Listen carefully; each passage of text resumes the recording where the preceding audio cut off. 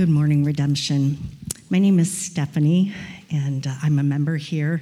Today, our passage is coming from Philippians 1:27 through 30. Only let your manner of life be worthy of the gospel of Christ, so that whether I come and see you or am absent, I may hear of you, that you are standing firm in one spirit, with one mind, striving side by side for the faith of the gospel, and not frightened in anything by your opponents. This is a clear sign to them of their destruction, but of your salvation, and that from God. For it has been granted to you that for the sake of Christ, you should not only believe in him, but also suffer for his sake, engaged in the same conflict that you saw I had, and now hear that I still have. This is God's word for us today. Father, we truly trust that this is your word for us today. We ask that you would give us minds and hearts and ears to receive it, to be shaped by it, and to honor and glorify you as we seek to live it out and obey it. In Jesus' name, amen. I want you to picture yourself on an ancient battlefield, if you can. Dirty, sweaty, with loud crashes, screaming, and the metallic clang of swords all around you. You are at war for your kingdom, and it is terrifying. The stakes are high. Your opponents are right there in front of you, and they literally want to destroy you. Not necessarily the kind of situation you might think of experiencing joy, right? If you had time even to think about it in that moment, I have to imagine, I just wonder if these people who did this, like they're out there, they're fighting for their life, and in their mind, they're kind of thinking like, is this really worth it? Right? Like, I could easily lose my life, and then even if we win this battle, even if we win this war, I won't enjoy the benefits of it at all. And then, of course, there's that whole possibility that we may not win this battle or this war, and then even if I do survive, I might be someone's slave, right? It's not hard to imagine struggling with doubt in this scenario. Maybe even contemplating sort of making a run for it, right? Skip all this, right? I will tell whoever I have to tell, whatever I have to tell them, but I'm staying alive. I'm running. Many have done it. But then imagine a message is proclaimed. Maybe a horn is sounded over the battlefield, and someone reports and sort of relays a gospel of sorts, a good news announcement from the king. Friends, we've taken the capital city. Friends, our king is seated on the throne. Friends, we have won the war. Mid-battle, you're still fighting. How would that good news change your perspective about the conflict you were engaged in that moment? What would it look like to engage in that battle in a manner that was worthy of that gospel? This is more or less the spiritual picture Paul paints for us here at the end of Philippians 1. Last week, he brought us into this sort of secret of his as to how he endures suffering with joy. And if you remember, the secret was that Christ's life mattered more to Paul than even his own. So therefore, no matter how bad it went for his life, he was able to press on in joy. And toward the end of that reflection of his, you remember he kind of waffled back and forth between these two options he said. He says, I don't know, do I want to depart and be with Christ? Do I want to remain in the flesh? I don't know, I'm hard-pressed between the two. And what he concluded was that it was more necessary for him to remain in the flesh for the sake of this church in Philippi. And so he planned to endure persecution, to get out of prison, and to visit them in person at some point. If you look with me back at verse 25, please. Convinced of this, Paul wrote, I know that I will remain and continue with you all for your progress and joy in the faith, so that in me you may have ample cause to glory in Christ Jesus because of my coming to you again. So Paul is planning to keep living. Paul is planning even to visit them and come in the future. But then here in verse 27, he shifts his focus to the life of this church, their life together in Philippi as a fellowship. And he writes, only let your manner of life be worthy of the gospel of Christ.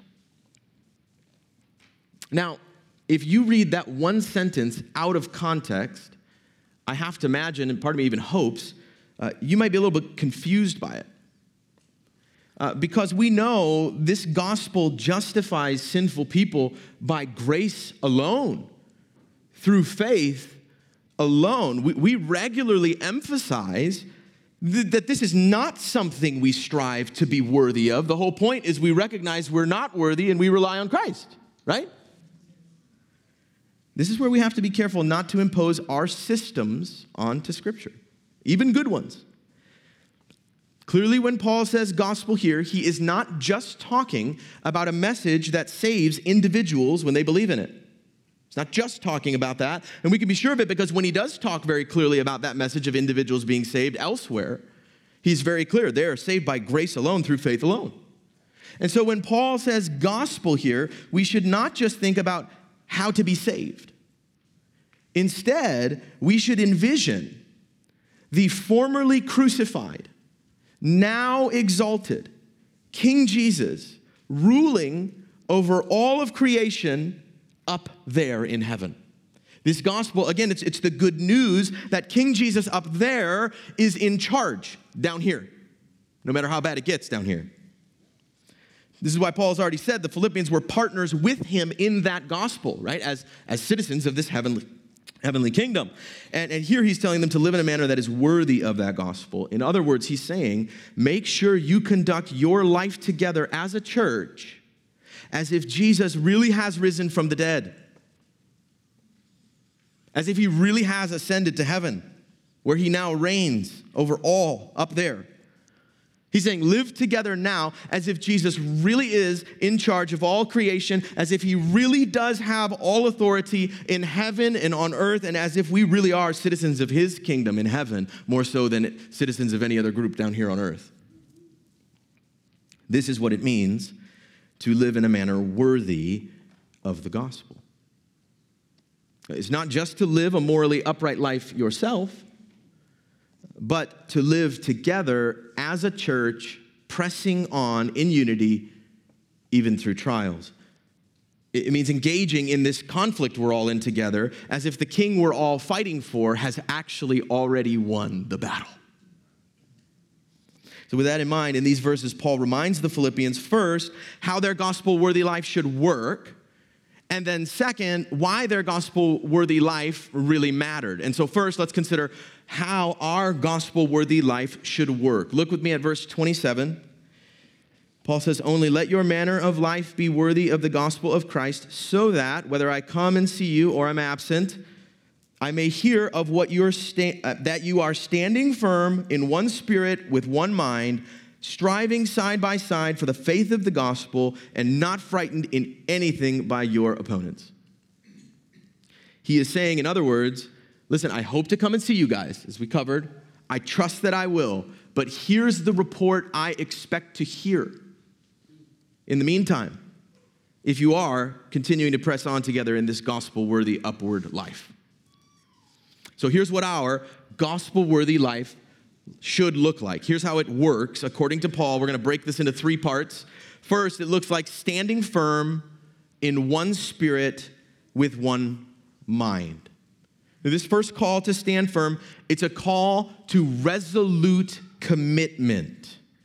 To stand firm means to plant your feet firmly on the ground and to not let them be moved, no matter what. The simple fact that we are called to stand firm also suggests there will be many temptations, right? To run or to fall or to give ground, to do anything but stand firm. There's plenty of temptations, particularly in context as a result of things like Paul's imprisonment and opposition and persecution. Just go back to that mental picture of, again, mid-battle with your life on the line, right? A lot of temptations to run, to fall. It's terrifying, right? Paul's saying, listen, that's fine, but make up your mind not to run. Plant your feet firmly. Be resolute. And notice what follows also makes it very clear this gospel-worthy life is corporate. You cannot live this gospel-worthy life by yourself. We okay? You cannot live this gospel-worthy life by yourself. I have been criticized at times for my teaching on the church, sometimes directly, because some feel I emphasize the church more than the gospel, which I don't believe is true. If that were true, it would be a huge problem to me. But I certainly do emphasize the church more than some would expect, and in ways maybe they're not used to. And here is yet another New Testament text that should help us understand why that is. You can see clearly, according to Paul, it's not as if the church is somehow some kind of distraction from the gospel. The church is the result of the gospel. And to live in a gospel-worthy way, we actually need a local church to stand firm with. This is just how the New Testament consistently talks about the gospel, the church, and the relationship between the two. Paul does not simply say stand firm. He says stand firm in one spirit, with one mind. And that is quite literally here in context what it means to live in a manner worthy of the gospel. In other words, he's saying, don't just take a stand on your own, right? Anybody can do that. Don't just insist on the instincts and inclinations of your spirit. Don't just rely on whatever it is that you think with your mind. No, stand firm together as a church, as if all of you together have the same spirit and the same mind. This is the first mark of a gospel-worthy life, standing firm as a church in one spirit with one mind. Next, our gospel-worthy life also involves, number 2, striving side by side for the faith of the gospel. Now, by contrast, this part is much more active, isn't it? It's not just that we're to stand still together in this resolute way. We're also called to strive together, side by side, which is to work and to move together, almost in battle, toward a specific goal, which, as Paul says here, is the faith of the gospel, which is interesting.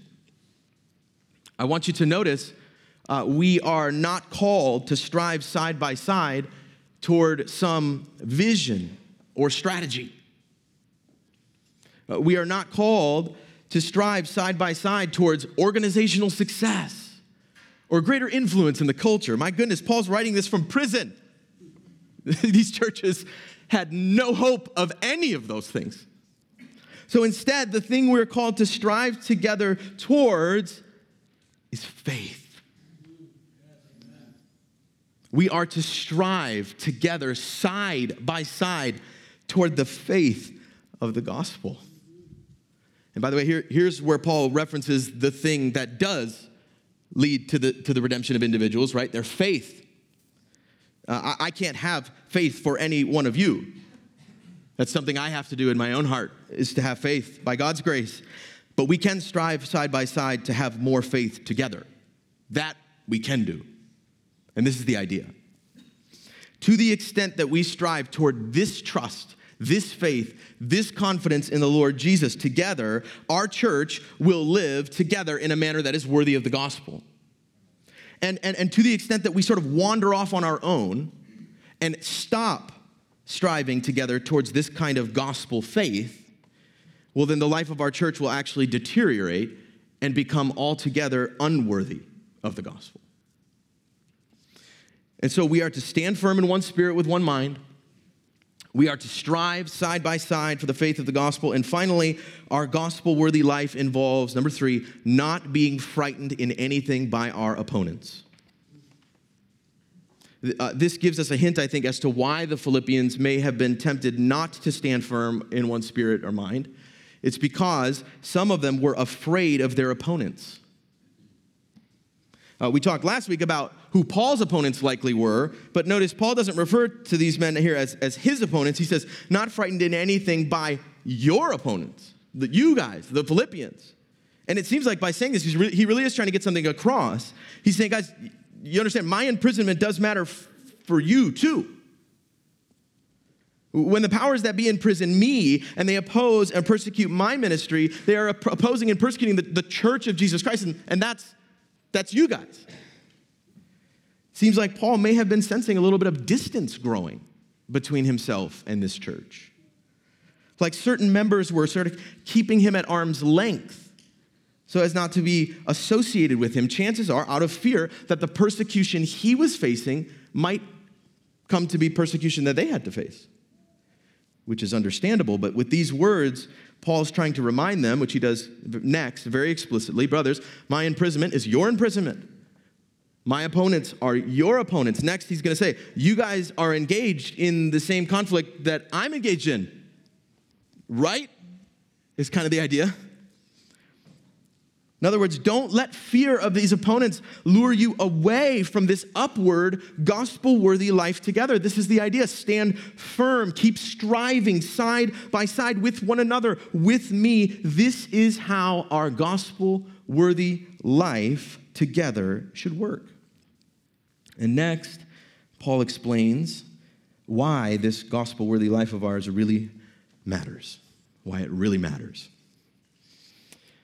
By this, when he says this, midway through verse 28, if you look with me at 28, by this, Paul is referring to everything we just covered, okay? He's saying this, namely you guys persevering with joy in the gospel-worthy upward life, that right there is a clear sign to them, our opponents, of their destruction, but of your salvation, and that from God. This is Carl's call to worship. We're in a battle we can't win. He can. We rely on him. And as we do, it's a clear statement. Here again, Paul is framing up his suffering in terms of a cosmic spiritual war. We've been talking about this the last couple weeks. He's saying, when you guys keep pressing on in this upward life, rejoicing with me, even when I'm persecuted, that's how the world knows that God is winning this war. Amen. He's a sure sign to our opponents. Oh boy, we can't even defeat these people by throwing them in prison. Even when we do, they're not afraid of us. They keep living together. They keep standing firm. They keep striving side by side, and they even do it with joy somehow, right? What are we supposed to do with that? When Christians endure opposition from this world with joy, standing firm, striving side by side together, friends, listen, it gives people the impression, wait a minute, maybe this gospel they believe in is actually true. Maybe we are all under their God's judgment. Maybe they are being saved from his wrath. And maybe this Jesus they worship really is the king of all creation. Maybe he even has authority over me, over my life.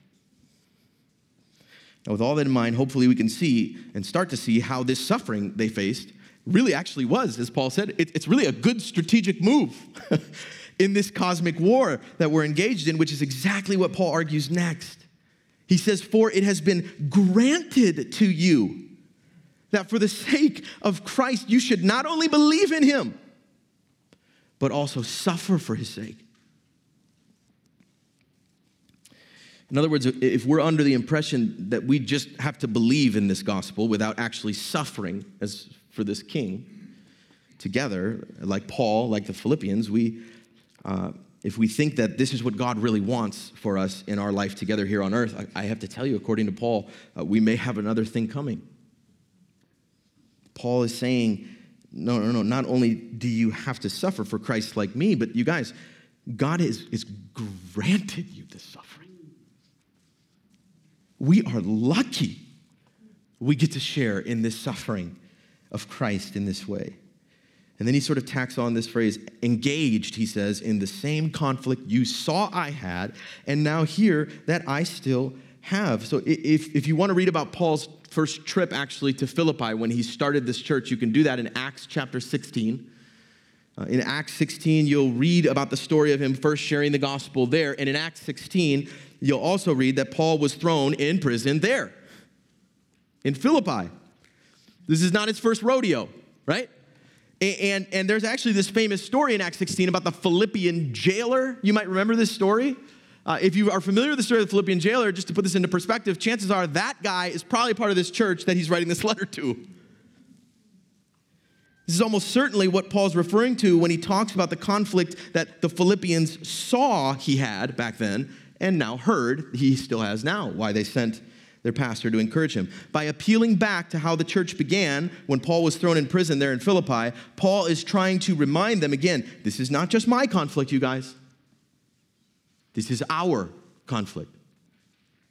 And by pressing on in the gospel-worthy life together, you guys can gain ground in this cosmic war. By suffering alongside of me, you can actually contribute to the fight. This is really the whole point of the passage today, I'm convinced. This is the claim that Paul is trying to make. He is motivating the Philippians to press on with him. He's saying, guys, don't run now. And here's why. Because God uses our earthly suffering to advance his heavenly purposes. This is why it's so important for us to press on together when we suffer and face opposition. Because this is how this whole cosmic war works. It's how the conflict is won. It's won through suffering. Rather than always resisting or running from persecution or opposition, we rejoice in it together because the crucified King we worship really is in charge.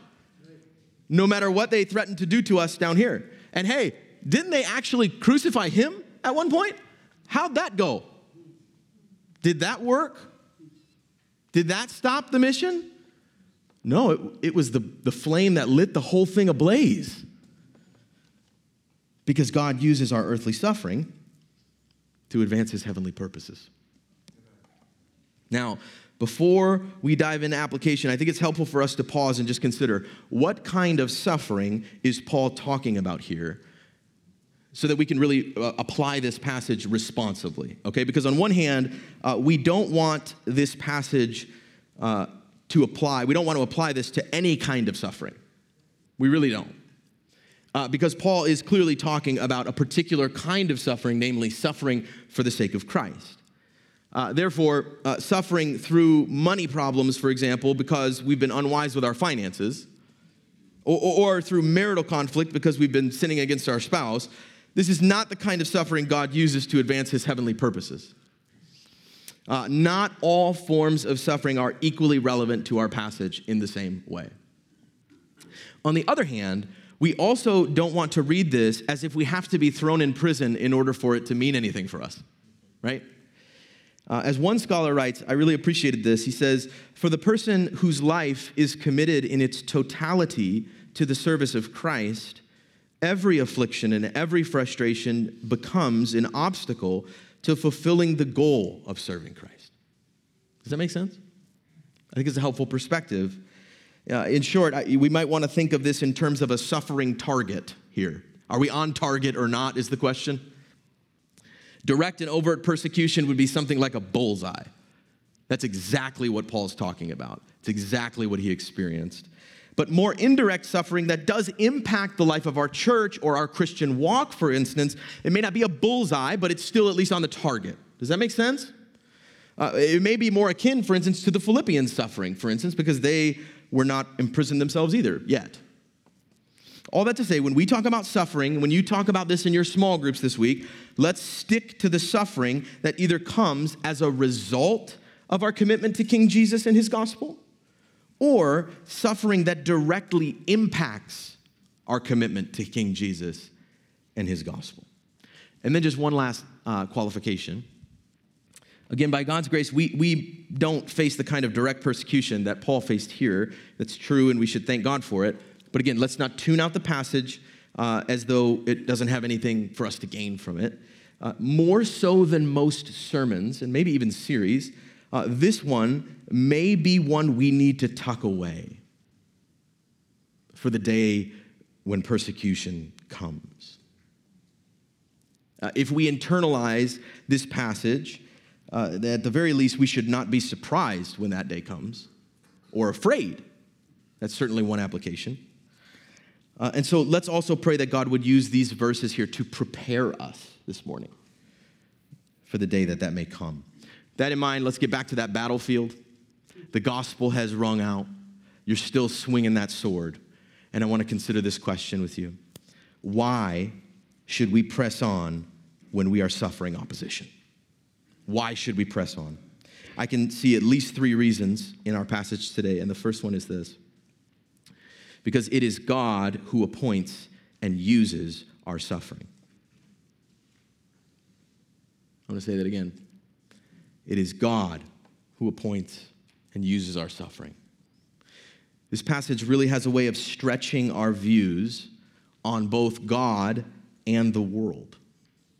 It really does. For instance, do we really believe in a totally sovereign God who grants our suffering for the sake of Christ and this cosmic war against evil and sin? Or does the idea of God both loving us and also sovereignly ordaining our suffering cause all kinds of dissonance for us? As in, well, wait a second, I thought he loved me. So why would he grant me to suffer? That seems unloving, right? Notice, not to Paul. It doesn't. He seems to see his imprisonment as a grace to be shared in. He sees the Philippians suffering as a sign of victory that they've been granted. And this is where the influence of the so-called prosperity gospel does seem particularly relevant. Now, to be honest, I don't lose much sleep. I don't think that most of you are avid Joel Osteen or Stephen Furtick sermon listeners. I just don't think that's true. If you are, we should talk about that. But I'm not concerned that we would be influenced by a theology which says God only wants you to be healthy, wealthy, and happy all the time. I think our teaching and the culture of our church, it's clear enough, it's biblical enough to keep us away from that. But there is a more subtle view that seems like it could easily creep into our thinking, and that is namely this idea that, sure, God may not want us to be prosperous all the time, but he certainly doesn't ever want us to suffer. I've heard this particularly in marriage counseling over the years of ministry. I am just so unhappy. I'm suffering in my marriage, and I know God does not want that for me, right? Friends, not only is this notion untrue and misleading, it can easily lure us away from the kind of life that is worthy of the gospel. Does our confidence in God's goodness and power stop as soon as our suffering starts? Are we only confident God's being good to us when our lives seem good to us? As a church, do we gauge success based on what seems to work well in people's eyes? And if so, could it be that we need a bigger view of this God? In particular, a view of God who is both capable of loving us and also granting our suffering for the sake of his Son. This text, I think, also has a way of stretching our views of this world and our relation to it. For instance, do we really believe this world stands condemned before a holy God? Do we really believe that dark spiritual forces are at work in the world we live in today? Do we feel a need to be delivered out of this present evil age, as Paul wrote in his letter to the Galatians? Or are we basically at home here on earth without any opponents and not really engaged in a conflict at all? Maybe all this talk about being in a conflict with spiritual opponents that God's going to destroy, maybe this is unsettling to you.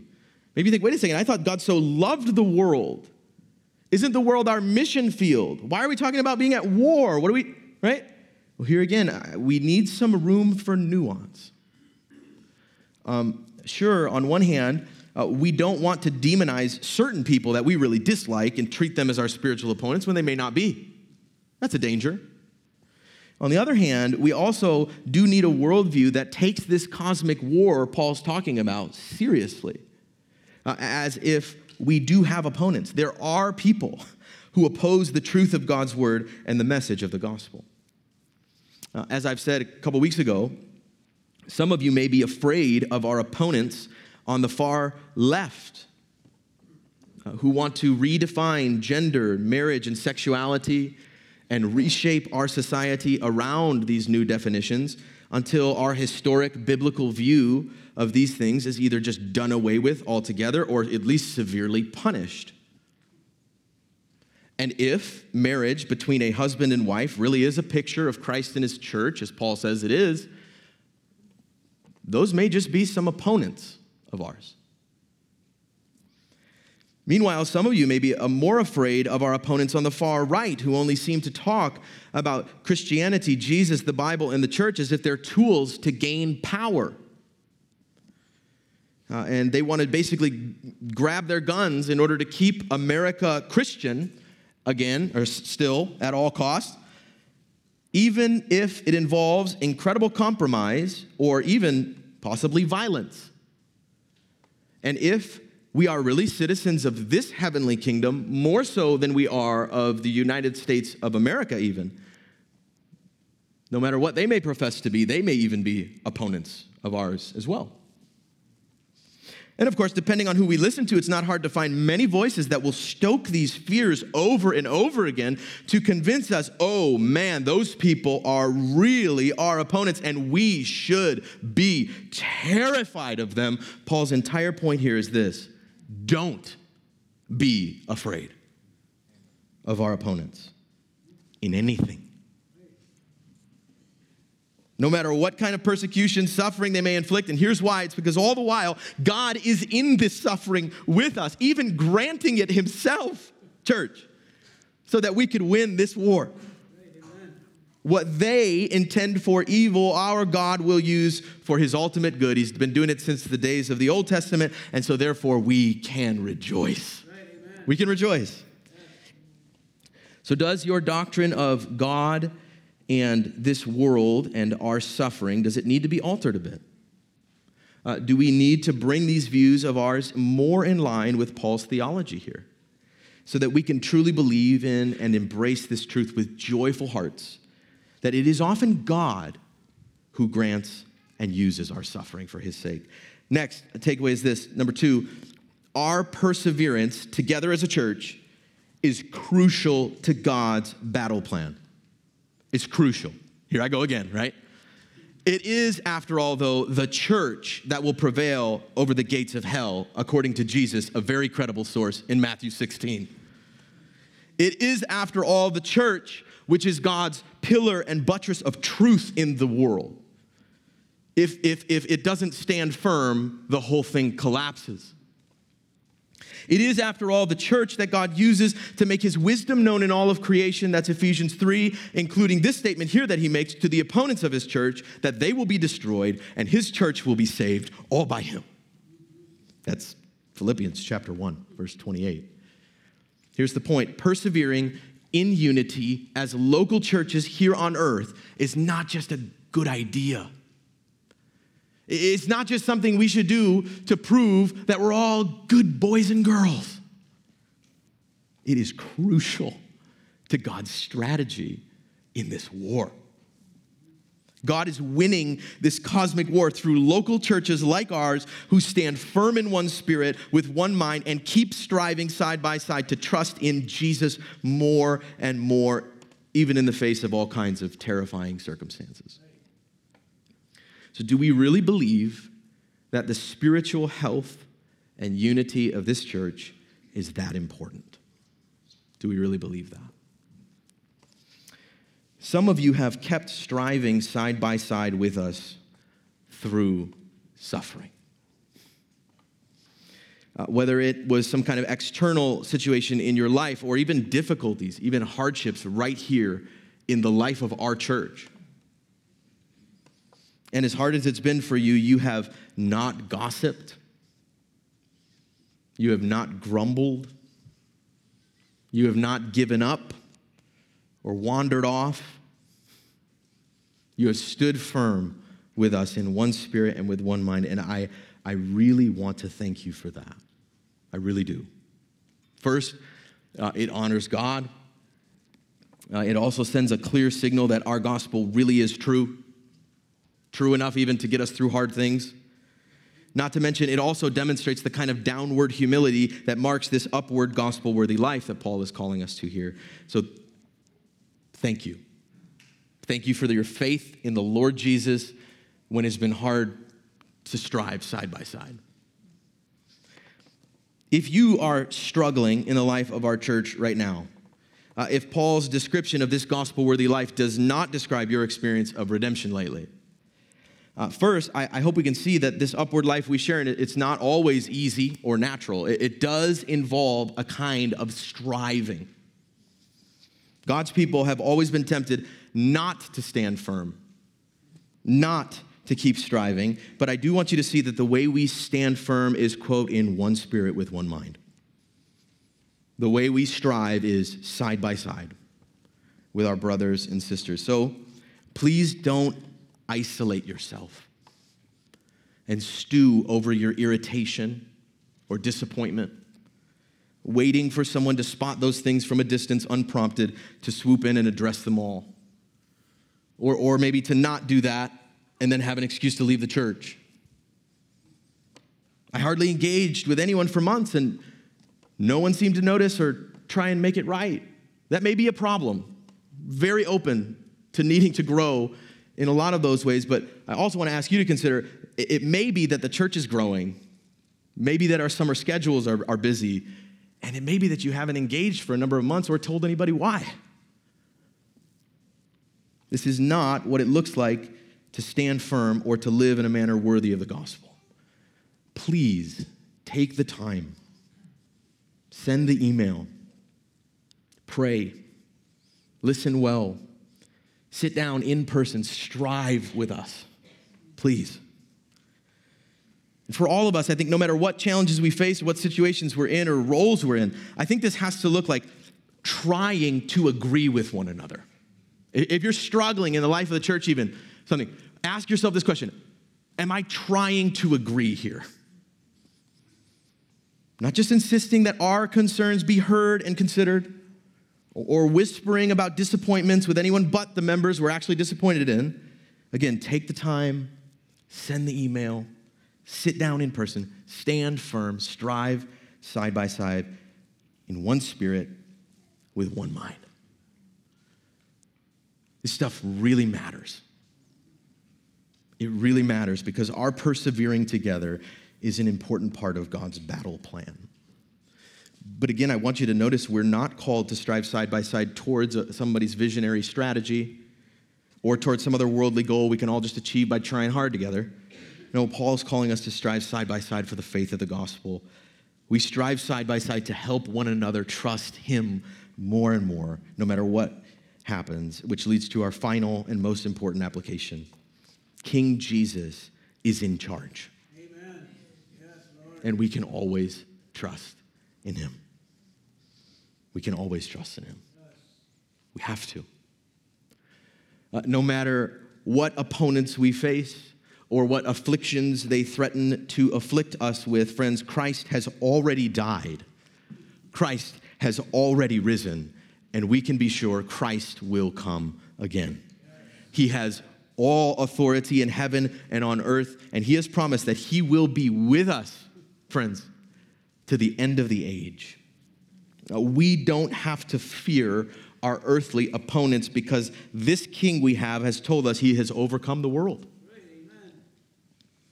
So we can be sure no matter how much suffering we face, we have every reason to press on in it with joy because our resurrected king endured the ultimate suffering for the joy that was set before him. And now we get to share both in his suffering and in his joy. That is our gospel. He is our king. Yes, amen. This here, our earthly life together, this is our conflict, and we will only live worthy of this gospel to the extent that we rely on the king together.